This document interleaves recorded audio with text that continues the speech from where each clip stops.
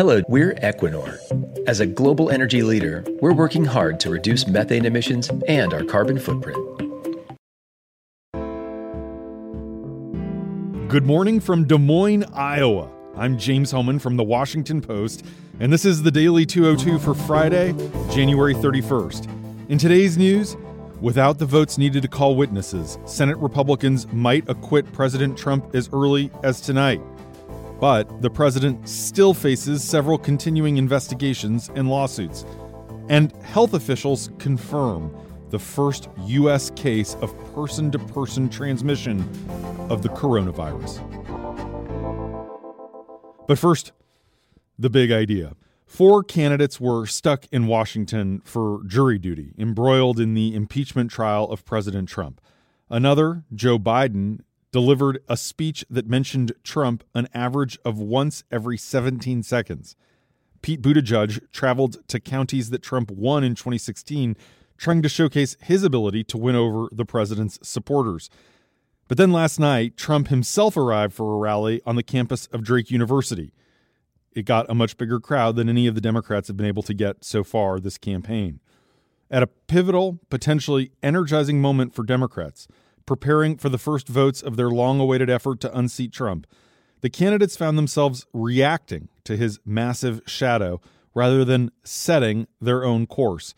The scrambling reflected a deeper truth just 4 days before the Iowa caucuses, which are Monday night.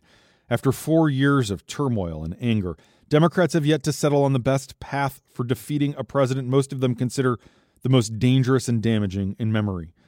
With the senators detained by the trial, several are relying heavily on allies and surrogates to fill in. In the case of Elizabeth Warren, her dog Bailey was the headline attraction at an event in western Iowa. With Trump on everyone's mind, Biden's speech, delivered at an elementary school in Waukee, was a blunt attempt to convey the contrast between Trump's tenure and the dignified presidency Biden promises to embody. During his talk, lasting just under 19 minutes, Biden referred to Trump 64 times while ignoring all of his Democratic rivals. He also ignored Burisma and the matters that are being debated at the trial. Senator Bernie Sanders, after weeks of attacking Biden for being insufficiently supportive of Social Security, turned his own fire entirely on the president with a new closing television ad in Iowa that hits Trump and says he can defeat him. Buttigieg, the former mayor of South Bend, stressed his role as an outsider from Washington. It's part of an effort to distance himself from Trump as well as his Democratic rivals. In a significant shift, Buttigieg attacked Biden and Sanders by name yesterday, saying that they both represent political brands that Democrats must leave in the past. In Decorah, Buttigieg criticized Biden for saying this is no time to take a risk on someone new. Buttigieg said history has shown that the biggest risk Democrats could take is to look to the same old Washington playbook and recycle the same arguments and expect that to work against a president like Trump, who is new in every way. Then Buttigieg ripped into Sanders and said he would definitely lose in the general election. Mayor Pete's campaign has used Bernie's name repeatedly in fundraising emails over the last couple days, but the candidate himself had carefully avoided criticizing the Vermonter until yesterday.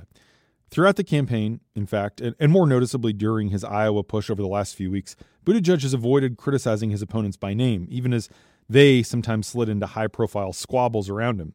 But yesterday, he decided to wear a full suit and tie instead of just a shirt and tie, and he made explicit references to his opponents instead of implications. Afterwards, he acknowledged that it's because time is running out to make his case. He's been fading in the polls. Biden shot back at Buttigieg later in the afternoon. Reporters were invited to watch the former vice president order food at a Dairy Queen, and while in line, Biden mocked Buttigieg for never winning more than 8,600 votes in an election. Biden also alluded to Sanders identifying as a Democratic socialist, which some worry will cause major problems for the party down ticket if he's the nominee. Biden said, quote, "I'm a Democrat, Bernie's not." The day also presented a jarring visual representation of the Democratic challenge that they'll face all year long. Trump drew a raucous crowd of supporters. It yielded a foretaste of the months to come when he just brutally attacked and ripped into the Democrats from Biden to Sanders.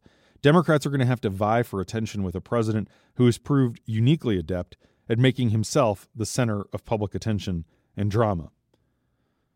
And that's the big idea. Here are 3 other headlines that should be on your radar this Friday. Number 1, Senate Republicans are increasingly confident that they have the votes to block any new testimony at the president's trial, which they believe will allow them to bring a vote to acquit Trump as early as tonight. Susan Collins, the Republican of Maine, said she will break with leadership and vote to hear witnesses. But Lamar Alexander, the retiring Republican from Tennessee, announced around midnight that he is ready to end the trial, even though he found Trump's behavior inappropriate. And he says that the president's fate should be left in the hands of voters during the upcoming election. Along with Collins, Mitt Romney is still viewed as the likeliest Republican contender to side with Democrats to seek John Bolton's testimony, while Lisa Murkowski from Alaska could join as well. She said late last night that she's going to review her notes and reflect on the decision. It's unclear, though, if Murkowski and Romney join Collins, who would be the required fourth vote. One outside possibility is that the Senate will deadlock 50-50 on the question of calling witnesses. That would put Chief Justice John Roberts in the position of breaking a tie, a role Democrats are urging him to play. But there's little expectation that Roberts would weigh in on such a politically thorny question, and instead would allow the tie to result in no witnesses being subpoenaed. In fact, Republicans express a high degree of confidence that he will not take any decisive action. In the 1999 impeachment trial of Bill Clinton, the Senate heard a combined 5 hours and 28 minutes of closing arguments. Then they entered 4 days of closed-door jury deliberations totaling about 26 hours before they ultimately voted to acquit Clinton on 2 articles of impeachment. In this case, though, Republicans want to skip the closing arguments and the deliberations and move ahead to the last step. That would leave Senate Democrats with few cards to play. They can't stop an acquittal vote, but they could delay it and force Republican senators to take some uncomfortable votes against hearing more evidence or allowing more debate. One idea proposed by Chris Van Hollen, a Democrat from Maryland, is a motion to require Roberts to issue a subpoena for additional documents and witnesses if he thinks they're relevant to the trial. That vote would probably fail, though. Even if Democrats force these extra votes, the final vote to acquit could come as early as Friday night or potentially tomorrow, unless leaders decide to kick it to Monday, just 1 day before Trump's State of the Union address. Yesterday was the last day of the question and answer phase of the trial. The day was mostly devoted to softballs lobbed by senators at their own side. In fact, at one point, a group of Republican senators literally asked Trump's lawyers to recount Trump's accomplishments while in office. Number 2. Nancy Pelosi has stepped out of the impeachment spotlight after dominating so much of the early debate. Returning from a 10-day break in Poland yesterday, the Speaker of the House gave a news conference that only briefly touched on the trial. But her caucus has ambitious plans to continue its oversight and investigations into Trump even after the trial wraps up. And they got a small break in that regard last night when a federal judge said he's inclined to uphold House subpoenas for documents that are important to the ongoing probe of the administration's foiled plans to add a citizenship question to the 2020 census.